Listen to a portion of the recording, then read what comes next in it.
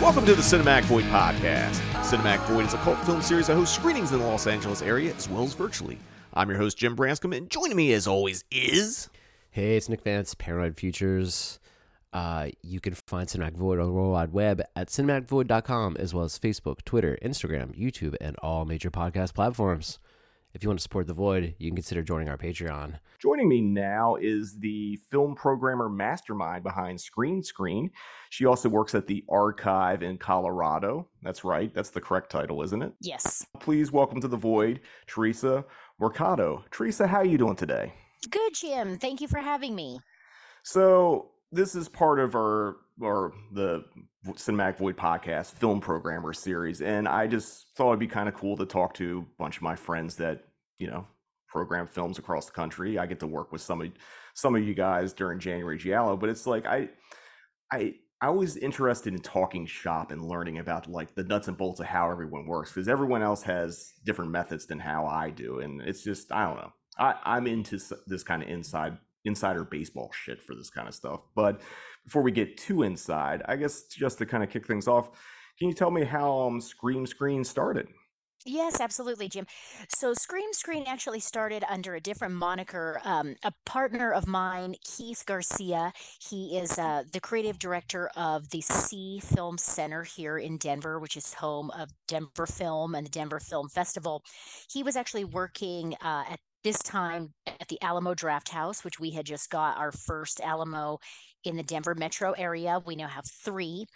But he was the programmer at our Littleton location, and he had actually approached me. We had been friends and lovers of cinema for many years, and he approached me about collaborating on a series that was called Channel Z. And it would be kind of a 2-person, 2-part series that would take place every Friday and Saturday night. The Friday night would be like pure cult cinema, and the Saturday night would be pure horror genre cinema. And so we actually kicked that off and did Channel Z. And I had been doing screenings around Denver for many years, but at bars and at private events and at parties and just kind of more experiential stuff outside of a theater scope. So I jumped at the opportunity to work with him because he's a programmer I really look up to and admire with great taste. And I knew that together we could create some really fun experiential stuff. So with Channel Z, I always loved doing cosplay and creating. I used to hand make little trinkets and souvenirs for people to take home when our audiences were smaller, and decorating the theater and just doing cool stuff so people had, more of this experience than just seeing a movie that they've already seen a million times. So Channel Z took off, pretty decent attendance, and that went for about a year or so. And then Keith's career path kind of changed direction, and he left the Alamo. And I was given an opportunity to kind of continue a program of my own. And that's when I came up with Scream Screen, which would be pure horror, pure genre. That's deviated a little bit over the past 10 years. But I continued there for a short time. And then Scream Screen now and for almost a decade has been at the Sie FilmCenter in Denver, which has been a great, great home. And they have let me really do some things that probably other theaters wouldn't let me do, covering myself with real raw meat in the lobby and doing, kind of some shocking performance art stuff in the lobby to shock people when they come out of the screenings. So I'm very grateful to that theater for really just kind of giving me carte blanche in a lot of ways to do what I like to do, which is more than just putting a movie on a screen. One of the things I love about what you do, and one of the things I'm really envious about, because if I could figure out a way how to do it out here, like in a reasonable way, I'd love to do it, is you have bands play with the movies. And like, I think your background and a couple other people that I'll be talking to have like come out of like punk hardcore and like that kind of scene. Can you talk about how that was incorporated into your screenings? Yes, absolutely. So that is something that I love doing. Is I am a huge music fan. I'm not a musician, but I love music and I go to shows actively. And two of my loves, cinema and music, how could those kind of work together? And years ago, I had actually done just a fun series called Church of Cohen with a friend, Ian O'Doherty, and we were showing every Coen Brothers movie in chronological order leading up to, I believe it was Hail Caesar at that time, to just give everybody a refresher course on, their amazing filmography. And my friend Ian actually had the idea with that series because he's a musician and he records and mixes and has a studio. He was like, it would be cool for each Cohen movie is to have a musical guest, but they are not going to play their music. We are going to tell them what they're going to play, but it has to be something from that Coen Brothers movie. And I was like, oh my God, that's a great idea. So he brought in a lot of local music talent from Denver. We have such amazing music scene here. Nathaniel Rateliff was actually our first guest, and that was before he kind of shot to superstardom with the Night Sweats, and that was for Blood Simple, which is the Coen's first movie. And forgive me, I'm not going to remember the exact name of the song, but that great song from Blood Simple, sweet as a sugar beet, but like a sugar beet lies, you're going to leave my heart in stings or whatever. I'm probably butchering those lyrics. But we had Slim Cessna play from Slim Cessna's Auto Club, and just a lot of amazing Denver musicians covering little songs, little snippets from those films and really making it into their own thing. And it was really cool. And that inspired me to say, look, God, this is awesome. And there's so many people that would love to play music with some of their favorite movies. So that's when I decided, well, Scream Screen can do this. Scream Screen can have bands, but I'm going to let them play what they want. I'm not going to force them to play what I want them to play. And they play a full set before a film. And again, the C was very receptive to that. And I've had many, many, many bands, solo musicians, weird noise projects, hardcore bands, punk, solo cellists, a variety of kind of different things.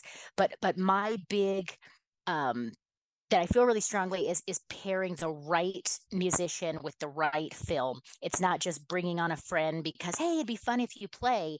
It's really pairing the right things to make the film elevate to that next level, and people are remembering both that musical performance paired with that film and not separately. It's it's a great approach because the way I've always looked at film programming is like, I was in bands and stuff, and I always look at it like whether it's a single feature, double feature, is like you're booking a show. And that's always been my mentality. So it's like if you do like a double feature, it's like who's the headliner, who's the opener, or like who's like the obscure band that you're trying to get people into, or the movie thing. So I think it's a very natural thing, and I think it's just awesome that you do that. When you program movies, is there a particular kind of, I know horror is a big genre, but is there a certain type you always want to look to, or are you just, whatever kind of like whatever you think's gonna strike the mood for you to program at any given time? Yeah, that's a great question. So for me, I love horror, but I love all cinema. And I'm sure you kind of get pigeonholed into this where people think that's all you like is horror and that's all you know about. And it kind of limits you in some ways. But first and foremost, I love film. I love cinema. I love high art to lowbrow and everything in between. I love trash and sleaze. I love everything. But horror has always, struck a chord with me, but there's so many subgenres and there's endless films and constantly discovering new things that you've never heard of and directors you've never seen. So I think first and foremost for me, it's sharing films that I love with people. It's sharing films that I think maybe are underseen that more eyes need to get on because they're deeper cut gems that maybe aren't in that mainstream canon. That's not to say I don't show occasionally, oh, there's a print of Halloween, a classic slasher that everybody loves. I don't necessarily steer away from that stuff either, but it's not always like what excites me to show. I do like showing challenging films. I like showing things that make people uncomfortable, that can be a little more towards the, shocking, or just, things that people are going to be there and say, this is something I probably want to have watched on my own, but I'm glad I experienced it.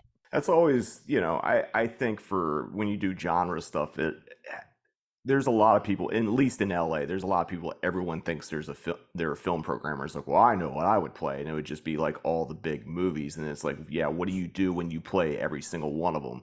Because you're not going to be able to you're not going to be able to go back to that well. One thing that I want to ask you about, have you ever felt pressure because of like if you show something that's more on the obscure side and like say that show doesn't draw as much, do you feel like you have to kind of make up for it and then show something a little more mainstreamy or accessible to like kind of build the audience back up? Do you have to do that kind of balancing act when it comes to like picking movies? I used to actually beat myself quite up about attendance and numbers. But, I'm very grateful and it's not lost on me. Screen has really, over, again, almost 10 years, got a really dedicated fan base. There are people that I can show, Angst, for example, the German film, which is extremely, extremely intense and hard to get through. I can show that to the same audience that will come see something like Halloween or come see Bubba Hotep. Because I'd like to believe that at this point in time, a lot of these folks that come to the screenings have trust me and trust Screen that I'm going to show them something that's worthwhile. And, there was definitely in the early days, sometimes there's 60 people in the theater, almost 200-seat theater, and it looks empty, and it's like, damn, why aren't they coming? Why aren't they here? But I think that comes with the time and the passion, and I really do put in the work to try to make the screening something that people want to be at. And if they miss it, they're, damn, I missed something cool. I'll be at the next one. And again, so many of the people that come to the screenings, they are regulars. They're at every screening. They don't miss the screenings. And at this point, not to sound, ego maniacal, but for the most part, if I show something, people will come to it and they're excited to not just see that film, but what other weird shit are they going to experience that evening? Now, you mentioned branding, and as much as like it's like when you think, I hate thinking in these social media fucking terms and all that branding content, that kind of stuff. But you work with someone that like actually, designs your logo, designs your flyers. I have someone similar that I work with. Could you talk about Fenny and like working with her and like Absolutely. getting that all out there? So I am in some ways I kind of I do a little bit of like performance art stuff and I enjoy cinema, but I am in no way an artist. I can't draw, I can't paint, I can't even barely play Pictionary. It's embarrassing. So my best friend is an amazing artist. Her name is Fenny Hagman. She's from Gothenburg, Sweden. She's lived in Denver, I think, probably decade now, and she is the exact opposite of me, where I can just give her a very loose and cryptic idea of what I want and she turns it into what I thought I wanted but couldn't even put in my own brain. She draws, she paints, she does graphic design, screen printing. So Benny is actually married to one of my best friends, and when they started dating, he said, "Oh, I'm dating this amazing woman. I can't wait for you to meet her. The two of you are going to be best friends. She loves horror movies, and she loves all this weird shit you love." And he actually brought her to a screening I was doing, and we were instantaneous. Had so much in common with film and life, and she's amazing. And I didn't know at that point the depth of her artistic abilities. But out of nowhere, without me ever asking her, she actually created a hand screened poster. And I had a very special dog at the time named Baba, who was kind of my companion. This dog was with me everywhere I would go. And Fanny started creating this really funny series of posters. And it was always me in the posters, which I felt kind of weird having my image on the posters. I didn't think it was necessary, but she would make them very funny, where I'm in some kind of costume from the movie. And then my dog was always in these posters. She made a really funny poster for a series I was doing about Giallo films of Argento, and Baba was like holding a switchblade, and it was just really funny. And I was the creepy little doll, robot doll from Deep Red. And so she was hand screen printing these posters, and she asked, "Can I come sell them at Screen?" And I was like, "They're amazing, but nobody's going to want to buy a poster with my face on it. Nobody's going to want that." So she brings the posters, sells them out immediately. And I was like, huh, interesting. And then she creates a logo for Scream Screen that's this cool inverted image that's like a mirror. And then she just started doing these posters for every series I would do, and people just gobbled them up. And I was like, wow, these are cool. You're onto something. I don't know who's going to want to look at my ugly mug on their wall, but okay. And then Finney just kind of rolled with it and just started creating more and more branding and logos and content for me. And now she is my artist, and I am very grateful. She has done such a good job. The Scream Screen logo and art is very identifiable. And as much as sometimes I feel weird about it, my face has kind of become a part of whatever film or series I'm doing. And she always tweaks it. I did like a March Meltness series of all melt, and it's like my face melting. And she's just really, they're really funny. And I had an accident and I broke out a tooth actually with her in Sweden. And now she updated the art. So in every poster now I'm missing a tooth, and she changes my hairstyles and whatever, you know, whatever shortcomings I have in my look at that time, she makes sure she incorporates into the art.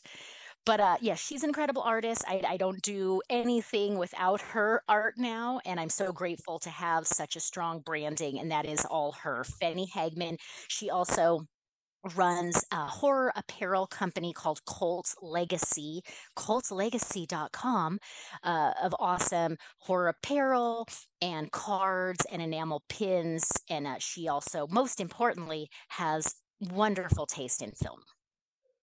Yeah, it was a pleasure to meet Fenny when I got to go out to Denver and do January Giallo with you and Keith and all that. And I got the deep red, the puppet shirt that she made, which is incredible. And then when I got back here, I actually ordered the black glove pin that she made. So she does an incredible work and so definitely check out Cult Legacy. One thing I want to ask you about, and I'm just kind of curious, depending on the region, do you find your audience prefers like 35 millimeter over digital, or does it not matter? Does format not matter for you or for your audience? I think my audience can go either way. I feel very strongly and try to show 35 as much as possible when possible. The Sie FilmCenter is the only theater in Denver proper, not outside Denver, that does still have the capabilities to show film. So whenever there is a good print, a usable print, a cost-effective print, I do show 35 as much as possible. Some of my audience, absolutely, they will specifically come to something because it is shown on film, and they are a purist for that, and it's a rare opportunity to experience it on that format. Other people are not so picky about it. They're just stoked to see the movie. And then quite frankly now, with so many amazing companies doing restorations, a lot of times now with the Blu-rays and the UHDs, I mean, you can't beat that. They look amazing, they sound amazing. But for me personally, seeing a print is always my preference, unless that print is just beat to shit, or it's so red, or it's so brittle that it's going to break. But that's the experience that to me is really, really something special. But yes, my audience can kind of go either way. Some are like, yes, a print. Others are like, I don't really care. I'm just stoked to see it. That's actually really cool because, like, where I'm at, it's very, well, you're not showing a film print. It could be something that's like never been seen by any fucking human ever, and they'd be like, "Well, I'm not going because it's not 35 millimeter print." But I'm always curious about how, like, different areas like kind of view that stuff, or because I have to deal with complaints a lot. But how far in advance do you plan your screenings? Like, do you plan a year in advance, or are you just doing month to month, or is it more on the fly, or is it a little bit of everything? It's a little bit of everything. I am a very OCD minded person, so I pre-plan every element of my life as far out as I can because that's the way my brain works and the way I'm wired. Uh, with Scream Screen, I try to have things planned and booked and locked in as far in advance as possible. And Keith also likes to work that way, as he kind of manages the theater schedule. Sometimes that happens, never a year in advance, but sometimes it doesn't happen. Sometimes we're kind of making things happen at the last minute, especially when you're bringing out special guests, directors, actors, some kind of talent. it always is not as like immediate and quick as you want it to be. There's always a back and forth. And Jim, you may not realize how lucky you are living in LA, that you have access to so Yeah. many amazing people, and they live there and they can drive there, and it's easy for them to commit to something because they're not having to get in a plane. And it's a little tougher. Denver is an island. We are surrounded by not a lot, not a lot of filmmakers are here. So, bringing out special guests, it can be a little more challenging, and figuring out schedules and travel logistics and just figuring out what works in their schedules. It can take a lot more time than people realize, sometimes months of going back and forth to secure somebody, get their travel locked, and then, create that art and start that push. So, for instance, like we had been working on bringing Joe Bob Briggs out for summer of 2023. And, we had started that process months and months before with emails and going back and forth. And he's extremely, extremely busy these days with The Last Drive-In on Shudder, but also he is constantly on the road doing screenings and doing horror conventions and film festivals and drive-in appearances. So sometimes it is challenging to book things really far in advance. But that also, when I do bands, which are always Denver local bands or from surrounding areas, it is so much easier because they're just driving in. It's not setting up a whole logistical thing. So it is nice to be able to still do bands and do guests that kind of live within proximity to the theater. But I'm always thinking ahead. I'm always thinking to the next year, to certain months, to certain milestone dates of things. I always am writing notes to myself and putting things in my phone of ideas as they come to me, and what would be a good timing and seasonal stuff. So in some ways, yes, I'm always planning in the future, but it's not always like actually the balls are rolling towards that per se. Yeah, I'm kind of the same way. Like I could theoretically come up like this is what I'm going to show for the next few months, and it inevitably like if I get too far out, it's going to get blown up for some unforeseen reason. You've done a lot of screenings and shows and all that. What are some of your favorite events you've gotten to host over the years? Oh, there's so many. Um, Going back to the bands thing, so this is kind of a fun story. And also, there's a amazing band called City Hunter, kind of a more obscure hardcore band out of Denver. Group of great guys, all played in a variety of different hardcore and metal bands and noise projects, but all for the most part horror dudes. They love horror, they love cinema, and just really great guys. And they do a lot of fun creative stuff. But they were in this band City Hunter, and they rarely play. They're kind of this like mysterious enigma band. The singer wears this mask and no one knows his true identity. And I love that right off the bat, this theatrical thing that no one knows who they are. But they do a really insane live show. The band starts playing, and the singer's not on stage, and he stomps through the audience with a giant butcher knife, and people don't know if they're fucking about to get killed or if this is like part of the show. And I won't say his name, even though everyone knows who he is at this point. But they were very protective of their identity of the singer for a long time, and he's a good friend and a great dude. And he would come to Scream Screen. That's actually how we became friends. And when City Hunter kind of started blowing up in like the underground worlds of Denver, I said, "Man, it'd be so cool. Would you guys ever like want to play before a movie?" And he's like, "Oh, that'd be awesome." And he loves giallo movies and slasher movies, obviously. And I had the opportunity to show a 35 millimeter print deep red. And I said, "Would you guys be interested in playing that?" He was like, "Oh my God, that'd be amazing." So they were technically the first band that ever played Scream Screen. This was one of the first screenings at that theater, the Sie FilmCenter. And at this time, I had just it's going to be a band. They're playing like a 20-minute set before the movie. And the theater manager at that time was like, "Yep, sounds great. We'll just set them up in the lobby." They have a concession stand, a pretty generous lobby bar area, a bar. Um, and this is also like a nonprofit film center, 3 screen art house. So they have a mixed bag of clientele that goes there, from families to older folks, and everything in between. But so I did say, there's going to be some blood. They do a lot of fake blood and decapitation, and it's pretty crazy. And the manager's like, yeah, no problem. Just can you put like some plastic tarping down on the floor? We don't want to like stay in the concrete. And I was like, yeah, no problem. So get there early, and I'm tarping up the floor with plastic and duct tape and everything so people don't get hurt. And band's setting up, and we're all really excited. And this band also draws a younger crowd that maybe hadn't been to that theater before, maybe hadn't been to a screen, which is awesome. So City Hunter, it's fucking crazy. And they start playing, and it's very loud. It's very crazy in a very small space in this lobby. I'm in full costume as that creepy little robot doll from Deep Red.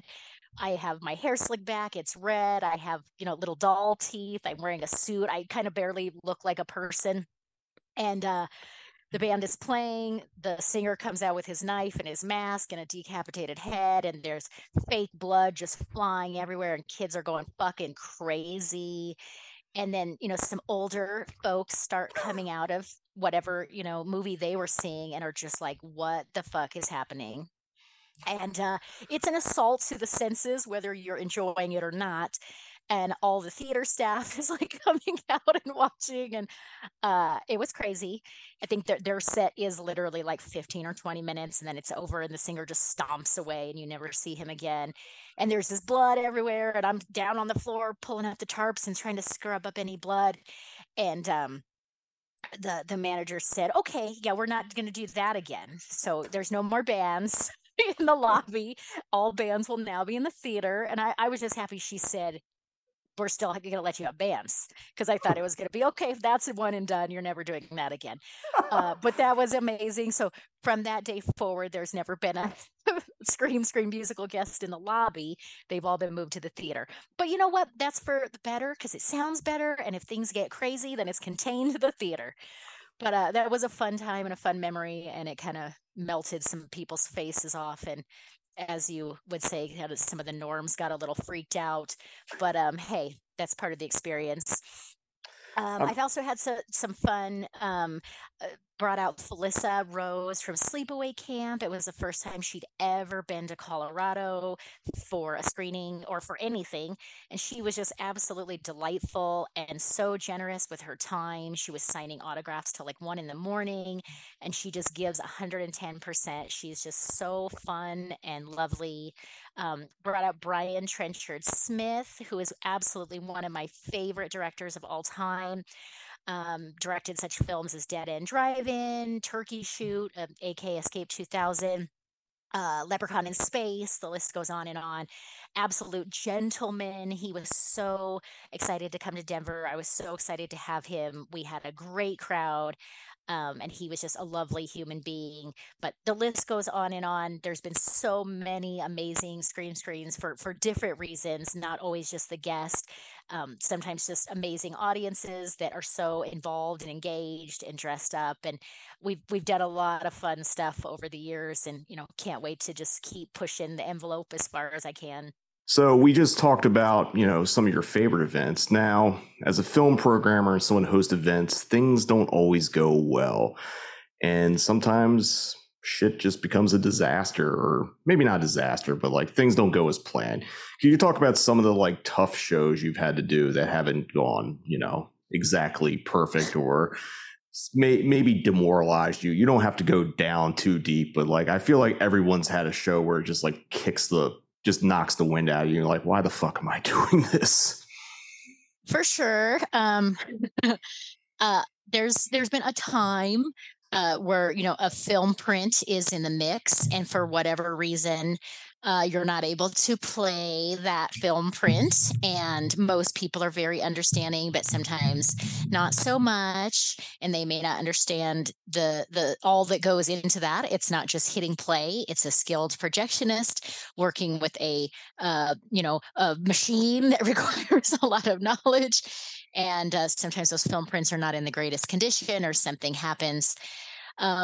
But that's always devastating for me when there is a print and for whatever reason at the event night of I'm told, hey, we can't play the print. And I have to get up and tell people we're not playing the print, but we have a backup DCP or whatever the situation is. But that always to me is kind of just a kick in the gut because I feel like, this sucks, especially when it is that rare print that you're so excited about, and it's like, fuck, we can't do it. That's happened. That comes to mind, and I definitely probably beat myself up more than anybody cares. But that sucks. I've never had any well, no, I have had a couple no-show guests. That's always a mega bummer. Or not even a no-show, but they cancel, the day of or the day before or hours before, where you're just like, damn, that sucks. Same thing, just having to tell people like, oh, you signed up for this thing that's not happening. That's always really, really disappointing, especially when you put in, that time and effort and to make this experience, and then 50% of it just went away. But that happens, things happen. I think I've definitely got better over time, just trying to roll with the punches, and that sometimes things aren't going to be perfect, and that's just the way it goes. I feel like you've gotten away pretty unscathed in this market because, I feel like there's things that happen that still haunt me to this day that questions me. I guess the one, and then there's been a few, but the one I think about is Seconds. I was showing Seconds on 35 millimeter. Seconds is, if not my favorite film, it's in my top 10. It's probably in the top 5. The film print didn't show up on time. Like, the person who shall remain nameless shipped it ground instead of 2-day, and Federal Express decided to take their sweet ass fucking time. So it didn't show up. We had a backup DCP. Backup DCP glitched and went out of sync. We had a backup Blu-ray. The Blu-ray player wouldn't work. So it's like, it's the only time I've ever seen an event where like your main source that you want to play no shows, your backup fails, and your backup fails. That's it. Not meant to be. Well, later that week, they moved it to a Sunday matinee show. So I got to finally see Seconds on 35 millimeter, but that was not fun. I mean, I've also had guests that have no-showed or been really cranky once they've gotten there and hard to deal with and things like that. So I'm just always curious if maybe it's just the LA environment that brings out when things go to shit, it just goes to shit. Well, now you're making me nervous that there's a big catastrophe just waiting around the wings for me. So thanks, Jim. No, you're fine. if none of this stuff has happened yet, you'll be fine. But that's the one thing I always like to kind of share, because there's a lot of people. I'm sure you've met people that want to get into film programming just by the nature of the business. Like, you're at a movie theater doing screenings, and everyone's like, I have ideas, and I don't want to shit on anyone's dream. I think there's plenty of room for a variety of different film programmers out there. I just always want people to know how not so easy it is to do this all the time. It's not just picking movies. And I guess for my next question is, like, how do you look to like people that you collaborate with other than bands? Is there people that always reach out and say, hey, I want to do this event with you and that kind of stuff? And how do you gauge what's like, something that's good for you and the brand, or versus, and I know this is going to sound mean, but like, there's people that just want to kind of like parasitically kind of like use you to get what they want with not bestowing anything in return. Like, how do you gauge that kind of stuff? That's an excellent question.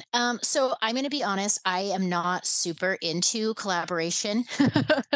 I don't necessarily work great with others. Though in terms of, guests, bands, Venny doing art, Keith Garcia, wonderful relationships. But I am very, very picky about who I choose to work with. When people approach me about doing things, I'm very, I kind of want like a fleshed out concept from them. What exactly are they pitching or trying to do? And sometimes right off the bat, people haven't even thought that far in advance. They're just like, I want to do something with you, but they're not really bringing that necessarily to the table.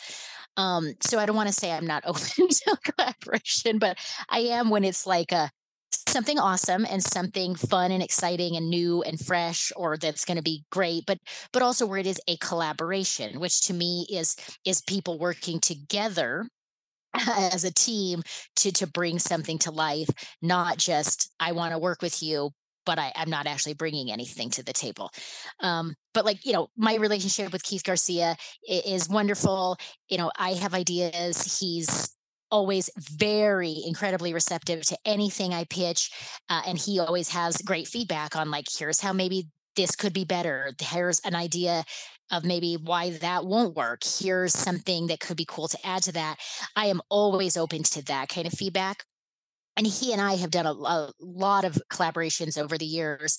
He'll come up with a concept and then ask me, like, do you want to be involved? Because he knows kind of that I'll bring a certain something to the table, and I appreciate that. But yeah, we've worked really well together for a long time, and it's nice to have somebody like that where you kind of know each other's work ethic and you know what each person is going to bring, and you can count on that to happen. But that's just kind of my own one of my personal quirks is I'm just very if it's me and my name is on it, I like it to be me and I know what is going to be delivered, and there's no like mystery elements or counting on something that may or may not happen. I have extreme anxiety and I just like things to be in control at all times that I can control. And leaving things sometimes in other people's hands makes me riddled with fear and anxiety.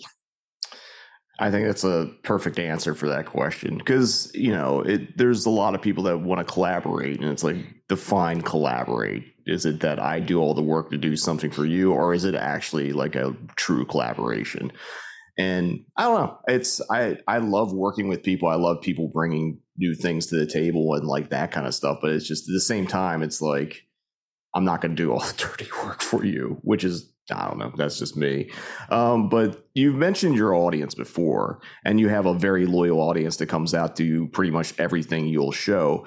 What methods do you go about kind of like getting the word about shows? Obviously, if you have a loyal fan base, they know what you're playing. But like, what methods do you go to try to kind of reach outside that scope and bring new blood in there? Because eventually, depending on like the circumstances, people will age out of going to rep cinema. That's just a normal thing.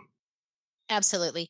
And that's, you mentioned social media before. So the blessing and the curse that is social media, I definitely spend way too much time using social media, but sometimes I feel like in this day and age, it is the primary thing. But definitely social media. I'm old and I'm old school. So I still do flyers and posters for every single event I do. I always shamelessly have posters in my bag, and I will give flyers to any person that seems remotely interested. If I'm wearing a horror shirt and I'm at dinner and somebody says, "Oh, I love City of the Living Dead," I'm like, "Oh, do you? Because I'm showing this certain movie. Let me give you a flyer." And like one out of 1,000 of those people will actually come, but I still try. I still go to every local record store and I hang up posters every month for all my screenings. And I have, I've lived in this city my whole life, and I'm very blessed with a good group of friends too that are very supportive and help me promote events and take flyers and posters around town and hang up posters at their stores and at their things. And that goes a long way.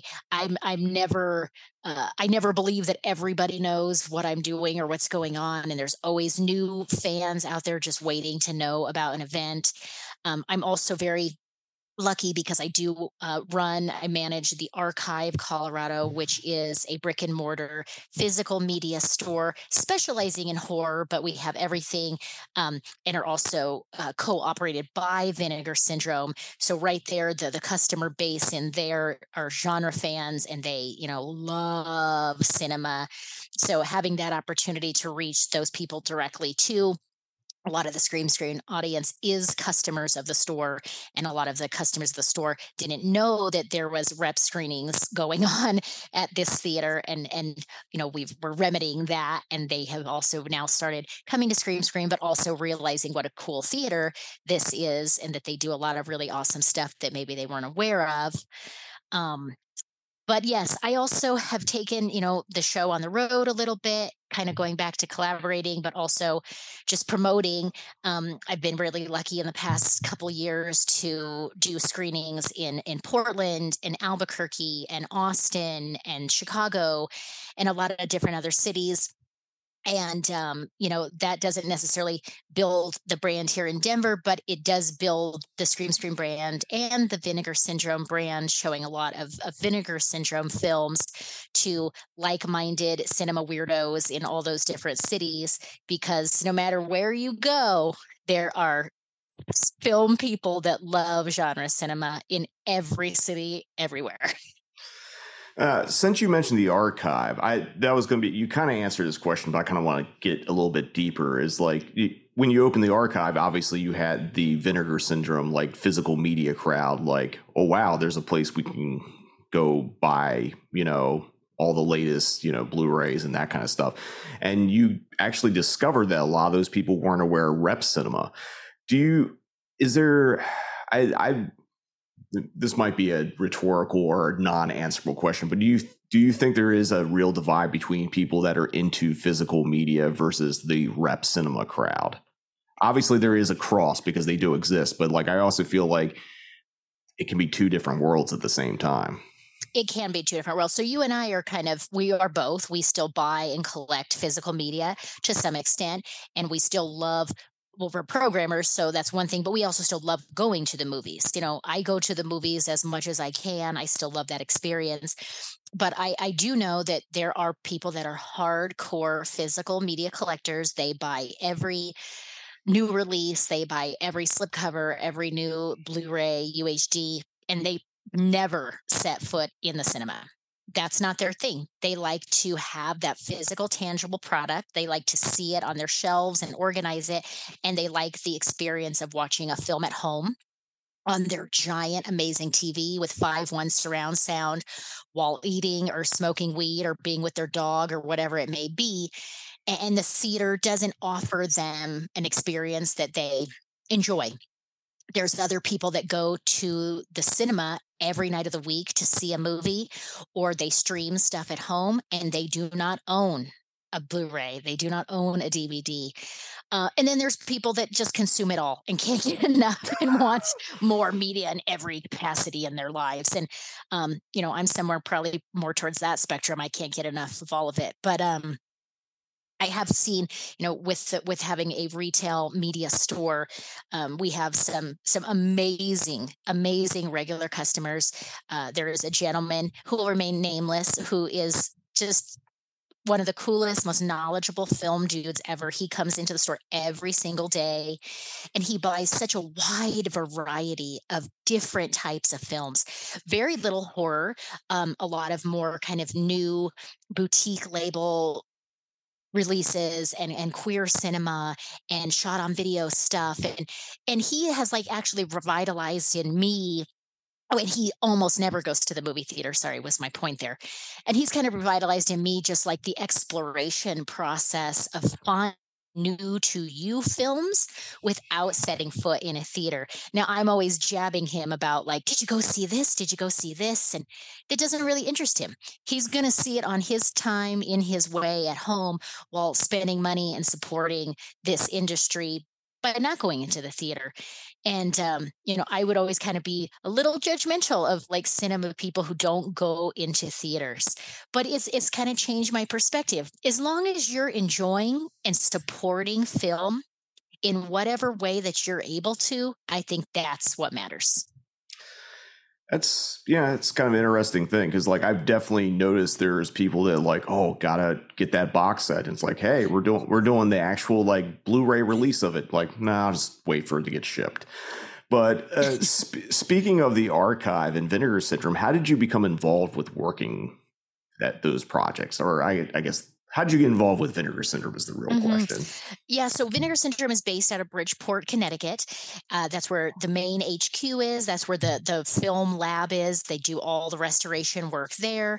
And then there is a brick-and-mortar store there called The Archive. That is the first brick-and-mortar store that they operated.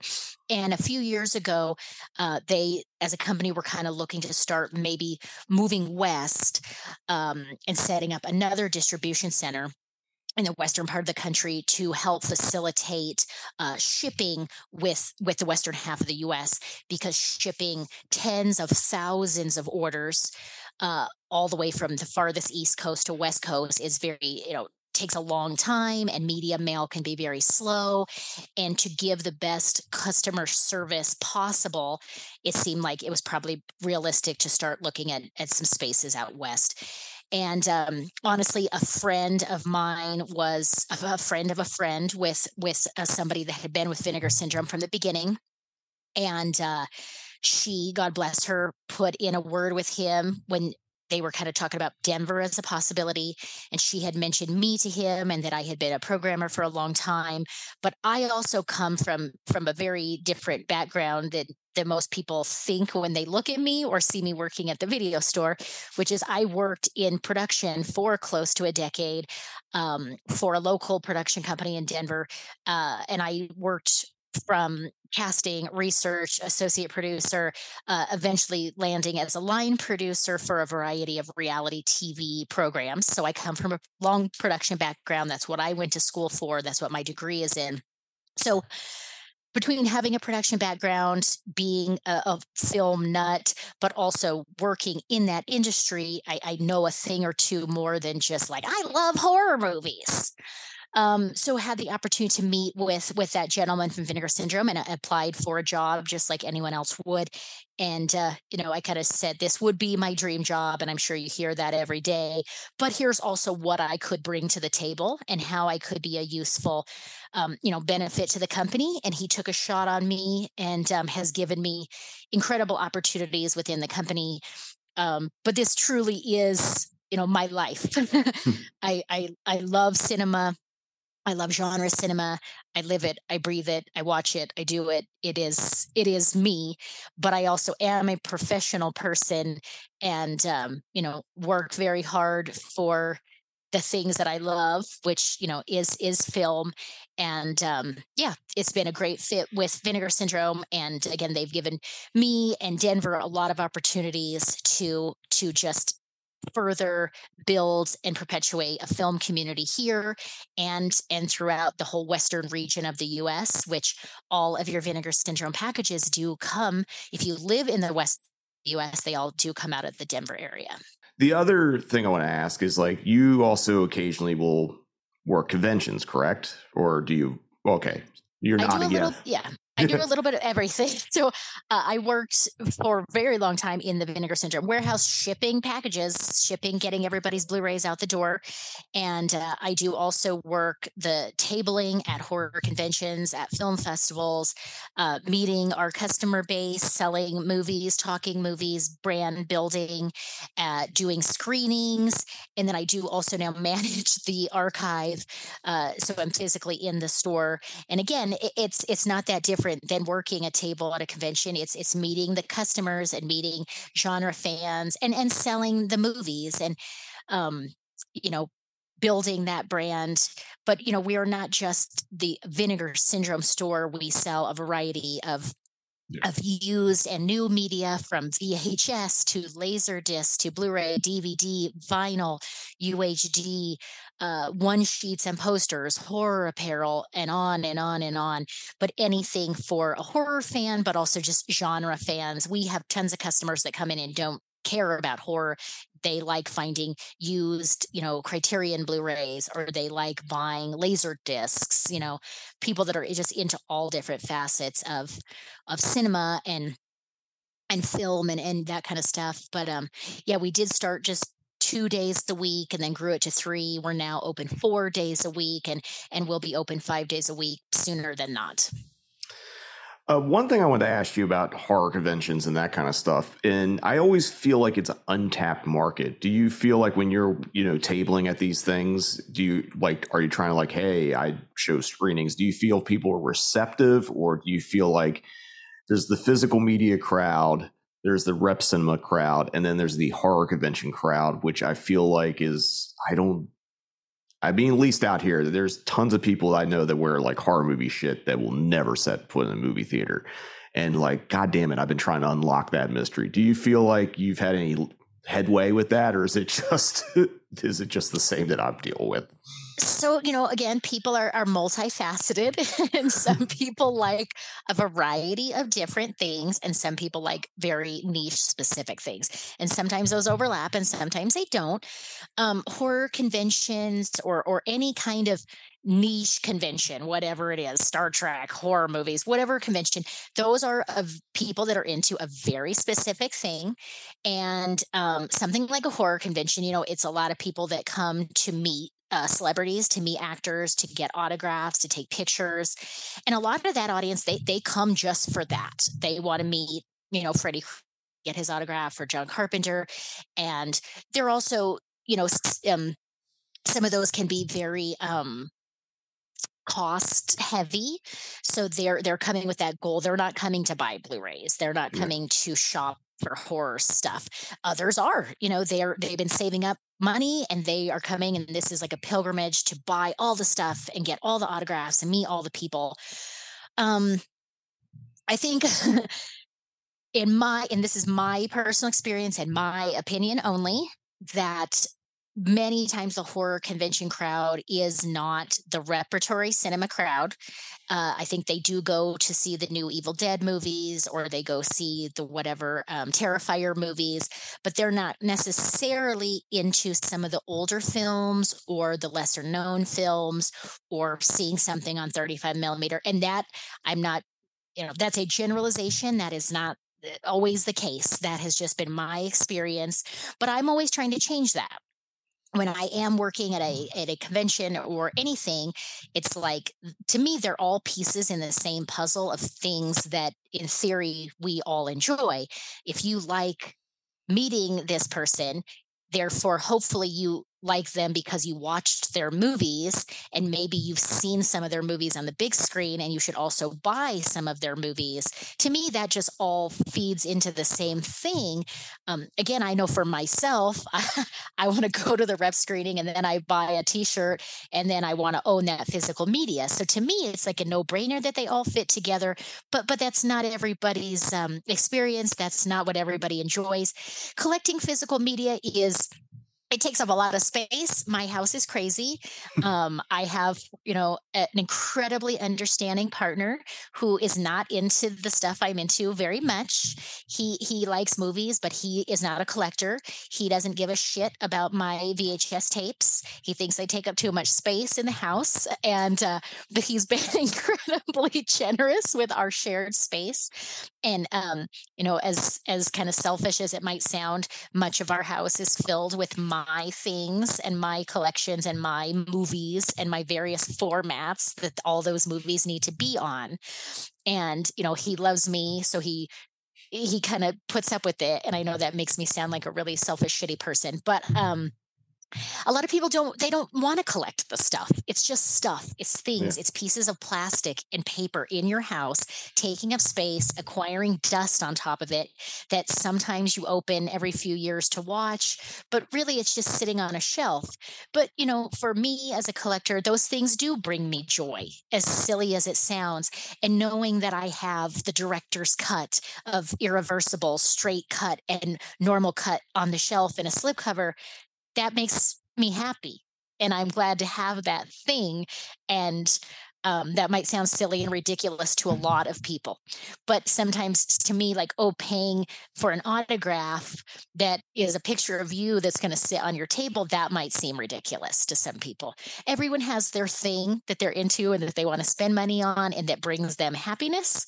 And I would just like to see more people kind of like going to the theater, enjoying rep cinema, appreciating or why film, why seeing a 35 millimeter print is special, and why that's important, and that when that goes away, it goes away forever, and the history with that.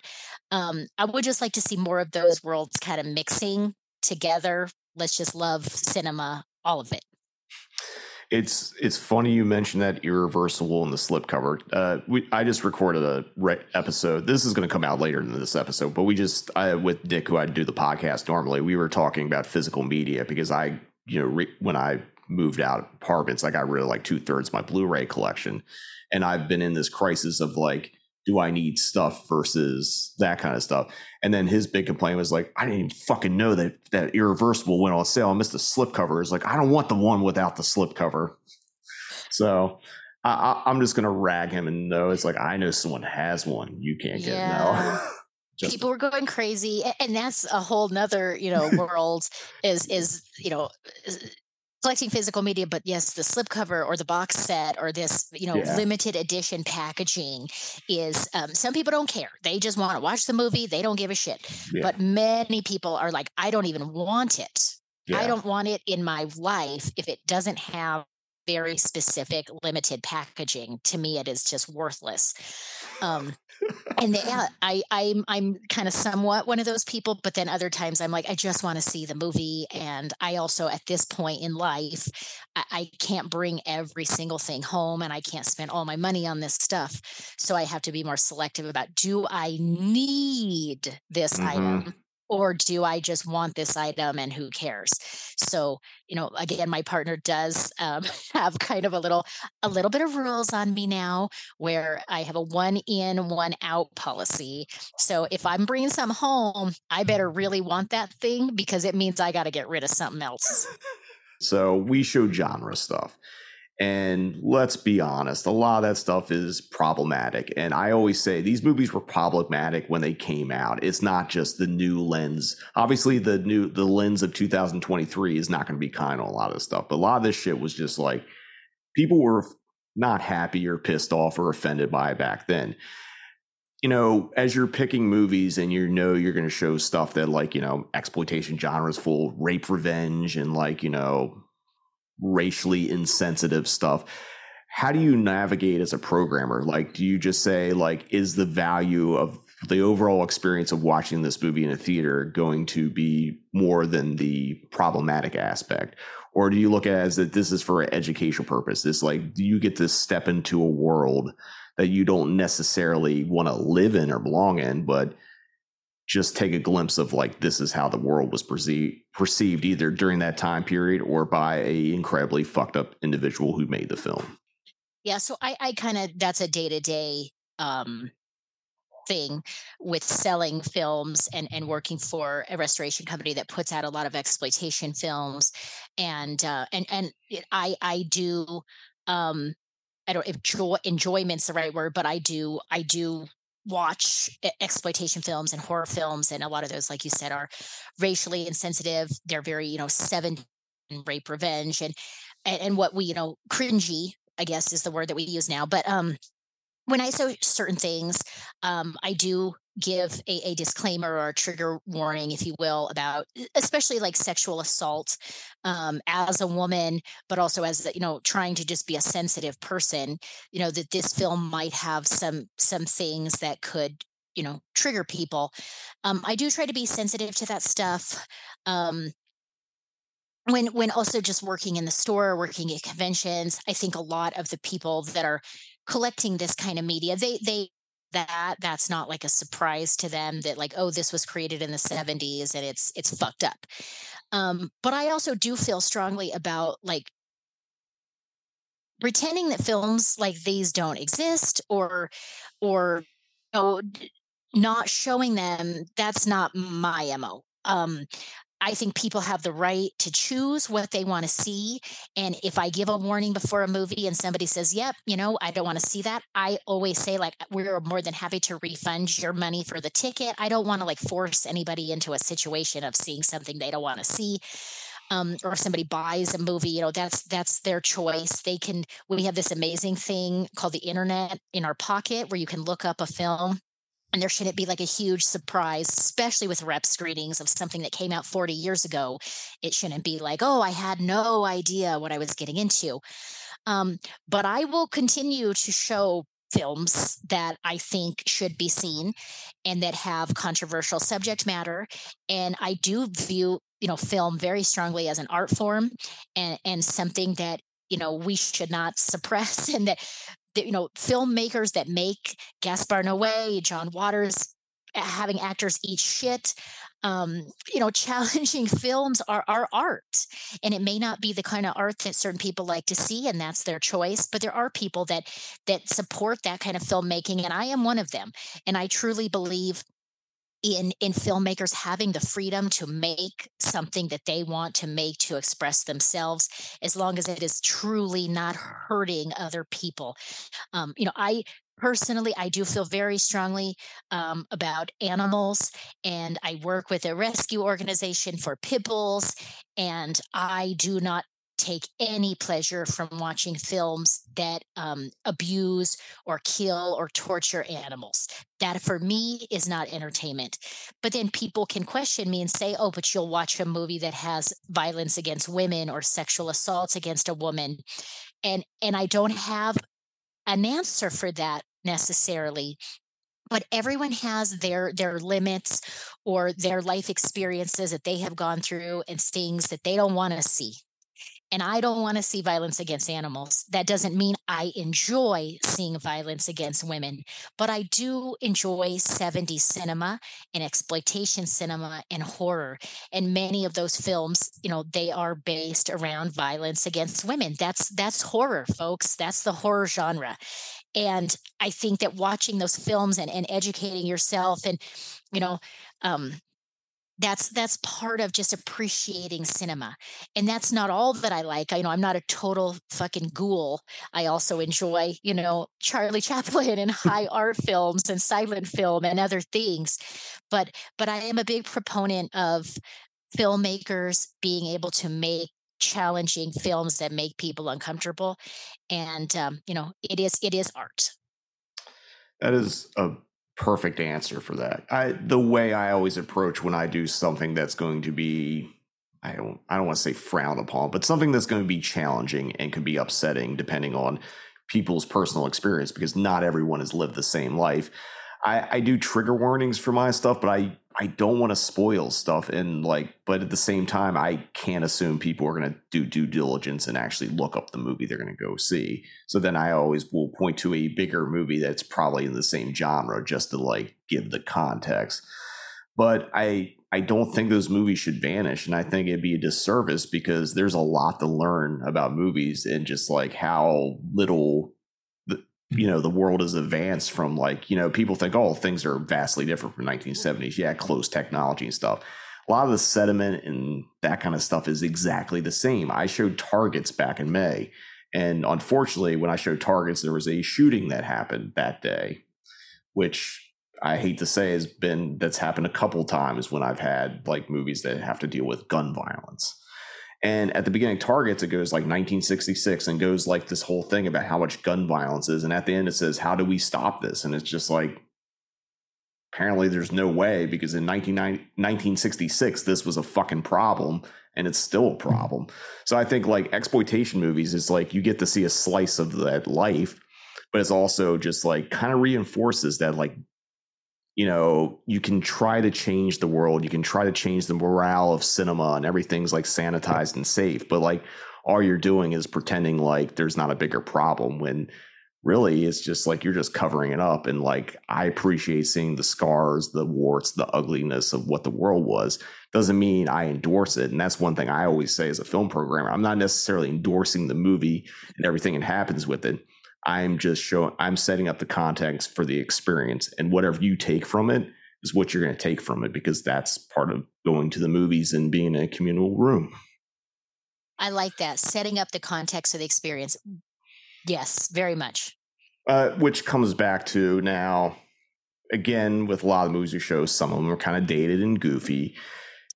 One of the things that comes up a lot is people laughing at inappropriate shit in movies. And as long as I've been going to rep screenings, I've seen people laugh. And, you can't dictate how people are going to interpret stuff. But I do think giving the right context, you can control so people aren't laughing at every little fucked up thing. Because I've been in screenings where people rape or laughed at rape scenes, and like that's fucking inappropriate. But I always try to, like, if I know the movie's going to be if it's going to be like Nightmare City or Burial Ground, obviously it's like people are going to lose their shit and like laugh their asses off just because they're ridiculous, and not because they're bad. It's just because of the absurdity of it.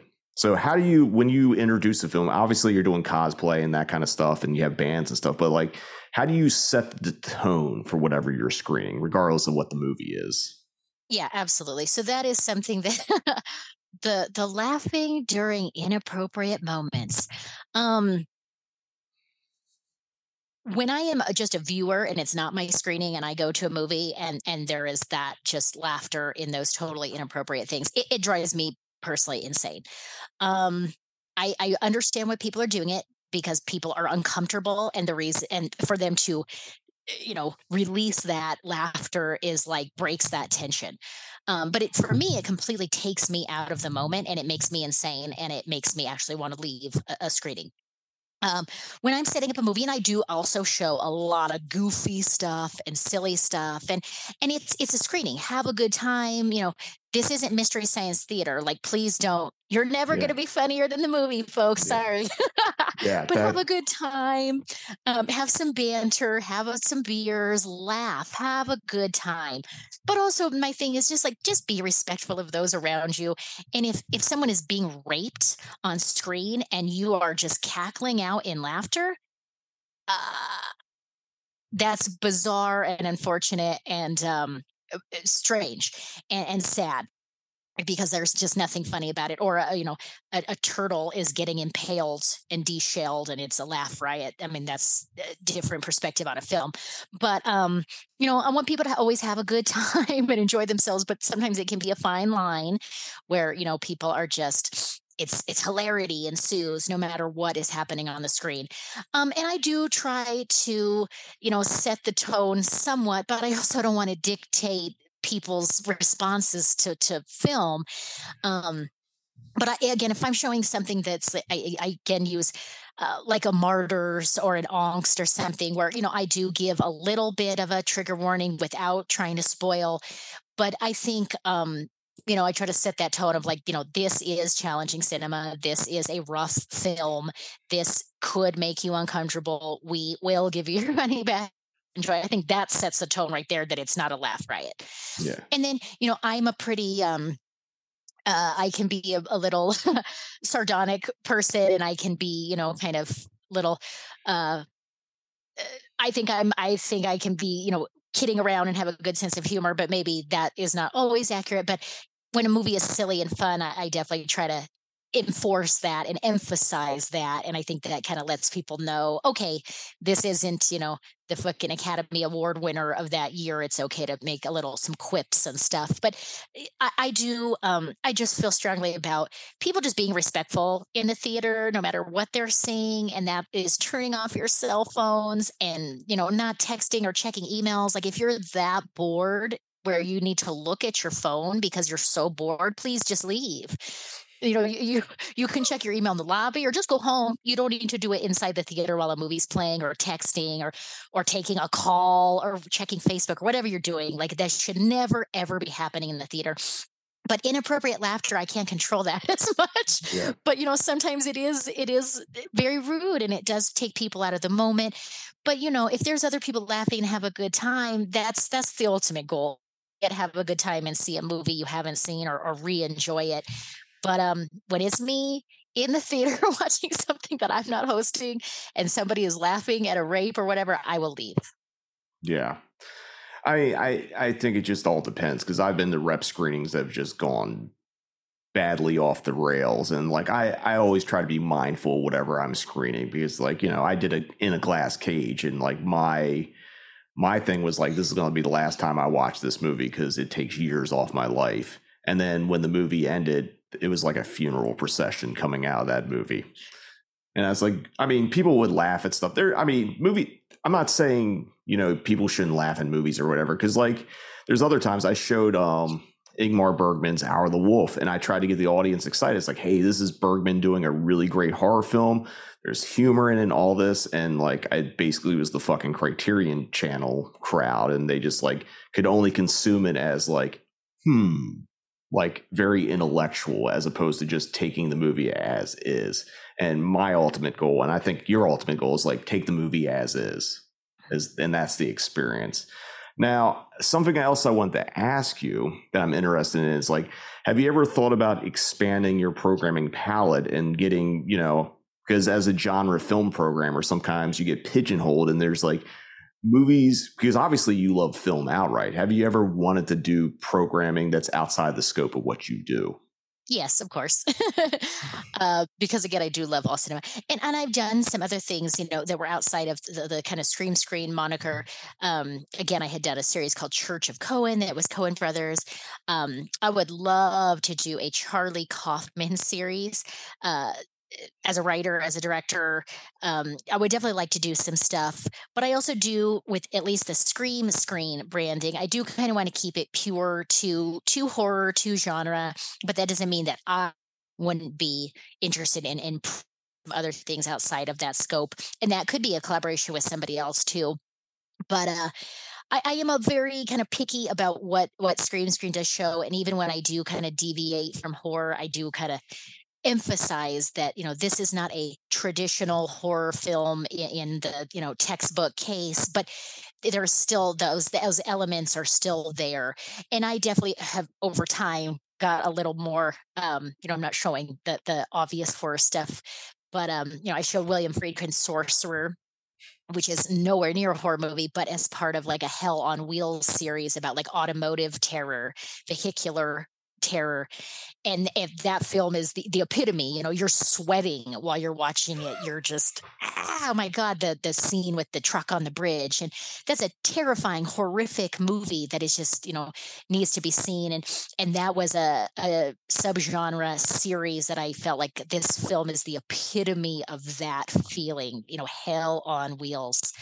And then, and just other, you know, I recently, about a year ago, talking about this subject, but also with kind of letting people know what they're in for, showed one of my very favorite films, The Mafu Cage, a very, very underseen film by a female director, Lee Grant and Carol Kane. Thank you, Carol Kane. That is, you know, it is animal stuff and a relationship with an animal that is extremely difficult. And while you don't see that, look, I get teary-eyed just even talking about that film. But you know, I went very back and forth with, I really want to show this movie, but it evokes such strong feelings in me. But that's the definition of a great film. And I was nervous about showing that, but I let kind of people know what they were in for without doing a spoiler. And I showed that film, and I always kind of hang out in the lobby after, and I love chatting with people and having that post-film discussion. And every person said, wow, what an amazing movie. And I had never heard of it. I would have never seen it. I will never, ever forget it. That is like the importance of, again, showing those films. But that is a film that, again, you know, it's a horror movie. It's a drama. It's a story of sisters. It is so many things that it's kind of hard to define as a specific genre. And again, that's the films I like to show too, where it's not easily pigeonholed into this is this specific genre. So, long answer to your question. Yes, I want to show everything. I want to show a variety of things, but I think with Scream, I do want to keep it kind of pure. I'm not going to show, you know, half-baked at Scream. No, I love it. Yeah, that's fair enough.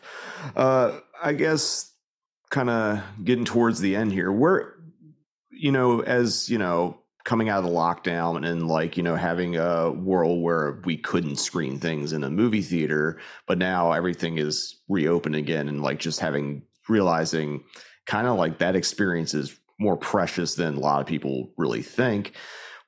as you keep doing this, where do you see Screen going in the future? Where do you want to see it go? Do you want to see it expand beyond? Obviously you're doing screenings outside of Colorado and off-site events and stuff, but where do you want it to see it really go in the future? And if some of this is secret shit, I understand. You don't have to reveal it.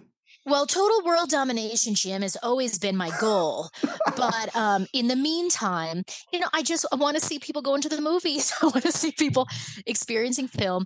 Again, I feel very strongly about film preservation and 35 millimeter, and want to continue to show as many prints as possible when that is a viable option.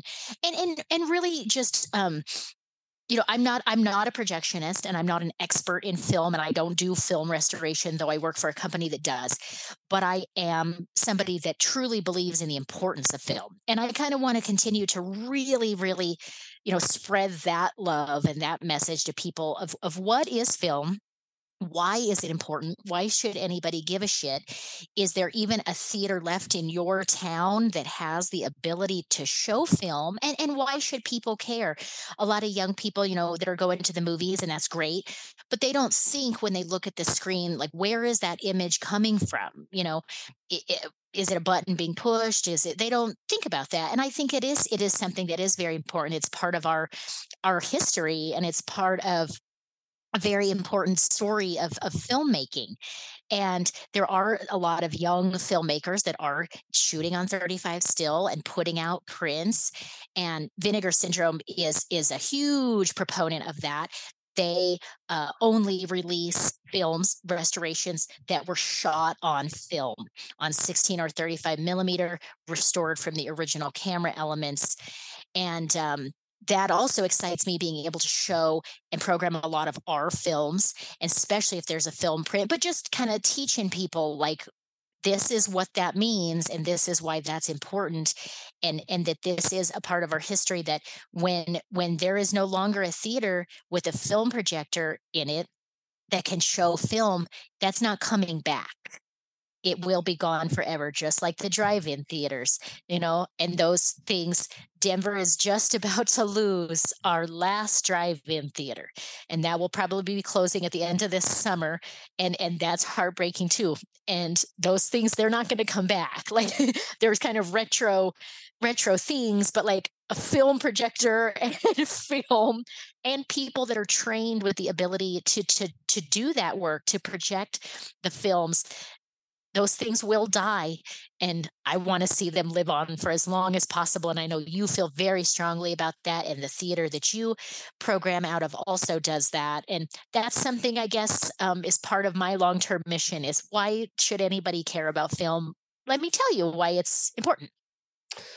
Where do you see just kind of overall the future of rep cinema? I'm kind of scared to answer that. I hope people like yourself, you have amazing programming. You do a weekly series. I do a monthly or so series. But I think I want it to live forever. And I know there's so many amazing programmers, past and present, that are all over the country. And, just got to keep doing God's work, as they say. With things like streaming and the ability to watch everything at home, though we now know that streaming is a very limited platform, and there are so many films that are not available and will never be available. Rep screening are so important, and just that opportunity to see a film on the big screen with Dolby sound, eating popcorn with a theater full of other people, that's a truly magical experience. And people of our age group, I want to see young people seeing these films in the theater that they wouldn't have been able to see because they were born at a different time. Just as you and I grew up seeing rep cinema, I wouldn't have been able to see certain things on the big screen if a programmer didn't make that possible for me. And those memories have stuck with me forever. So, support your local programmer. Go see a rep screening. Bring friends to that. Support your local theater, art house theater, any theater that's showing film. Go to the fucking movies. That's beautiful. Like, Truly. Because you mentioned it, because I've been doing weekly for over a year now, and you basically do monthly, which I used to do. Would you ever consider shifting to do weekly screenings? Jim, I would love to do so many things in this life. I need to just give up sleeping because right now it's really cutting into the time. Could be doing more. I would love to do weekly. That's not going to happen. Yeah, I have too many hobbies and interests, and cinema is just one of those things. I mean, it's my job, which I love, but it's also, I just I'm very into cactus and dogs and so many other things that take up the rest of my free time, and then I just pass out every night from exhaustion. So right now the answer is no, but maybe in the future when I cut out like three other hobbies, then there's a possibility to free up some more time. That's fair enough. I feel like I'm on a never-ending loop doing weekly screenings. So I mean, the only reason I know what any week is based on because my screenings are on Monday, and oh, what's the Monday movie? That's the only way I can tell any difference between any week. So usually to close out this podcast, I like to ask my guests what they've been reading, watching, or listening to, on a segment called Read, Watch, and Listen.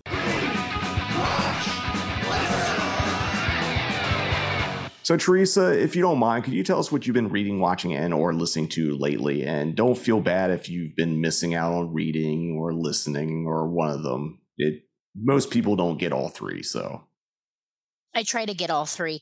I used to be an avid reader. I'm going to be honest. I'm ashamed to say I don't read as much as I used to anymore, but I'm actually just got a gift from a friend, the new Elvira book autobiography that she put out. And I actually just started that and it's amazing. Love Elvira, of course.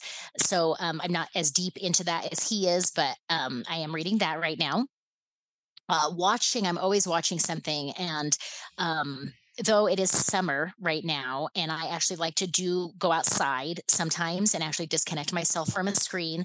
So I'm not watching as much as I could be, but I just got done watching Jury Duty. A series on Amazon. I do love trashy reality TV, and I'm not ashamed to say that. And I do love Lifetime movies, and I'm not ashamed to say that. But I just finished Jury Duty, and it's a fun reality show. It's kind of like those like Joe Millionaire or whatever, where everybody's an actor except the dude. So he thinks he's going in for jury duty, but they're filming it for a documentary, but everyone's an actor except for him, and mayhem ensues. But it actually does have a really heartwarming ending that I didn't expect, and it made me feel like less of a garbage person. Oh. And then listening to, I love music and everything, but I've actually been listening to a lot of case file true crime podcasts in lieu of music in the car. I love true crime, and they are Australian podcast, very well narrated, just a straight true crime narrative. They are wonderful. I love listening to those. All right. So, Theresa, where can people find Scream Screen online if they want to look you up?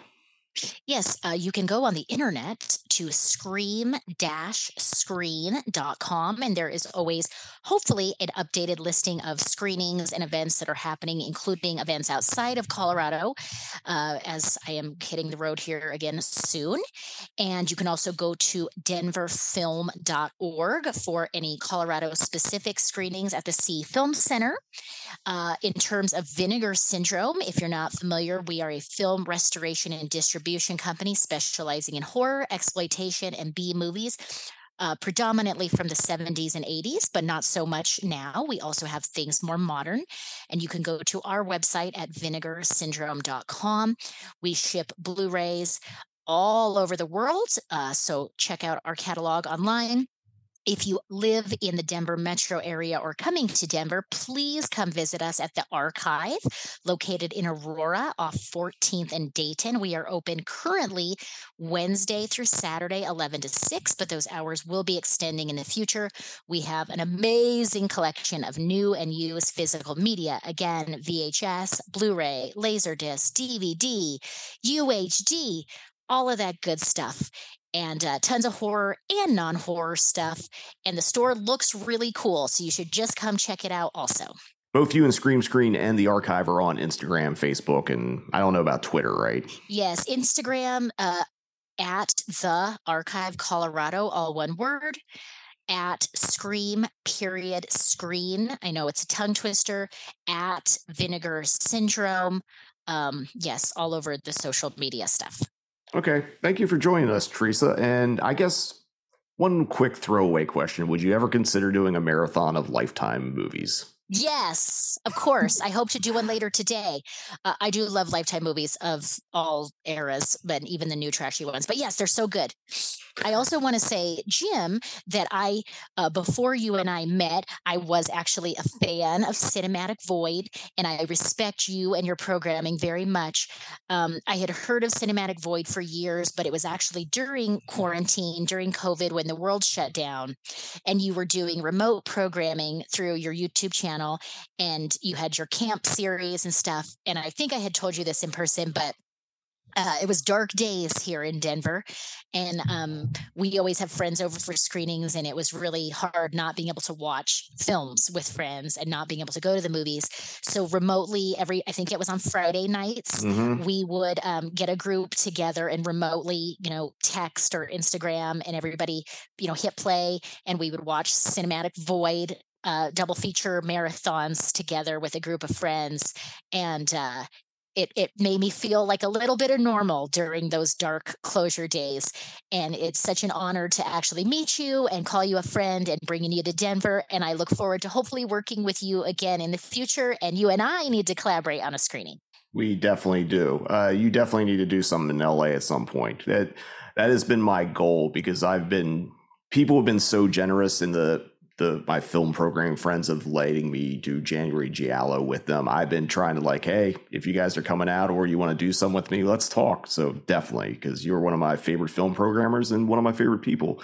And thank you for sharing that. Even though you've already told me that, it's still, I don't know. It makes me happy that after losing my fucking mind and just I need to figure out something to do so I just don't go completely insane, that still meant something to people. And I still do those from time to time. I actually have, this is not going to come out till later, but I do have an episode that's coming out on this upcoming Friday the 30th. I'm doing another camp triple feature. Awesome. Well, I will plan on tuning in, and I know you have such a dedicated audience. I actually had a customer in the Archive last week who was from LA and said, "Oh, Jim, Cinematic Void in a glass cage." So your reach also maybe goes a little farther than you realize. But I want to give you a prop, and you're an amazing programmer, and it's an honor to be on your podcast. Thank you for including me. Absolutely. And that guy did come up to me actually last week when I did House on the Edge of the Park. He came, I was like, yeah, I met Theresa, and I bought the Amityville box set. I was like, good. And I was like, yeah, I like that people can be unified through movies, because that at the end of the day, what we both do and a lot of our friends do is we're just trying to unify and get people to be happy with cinema. Amen.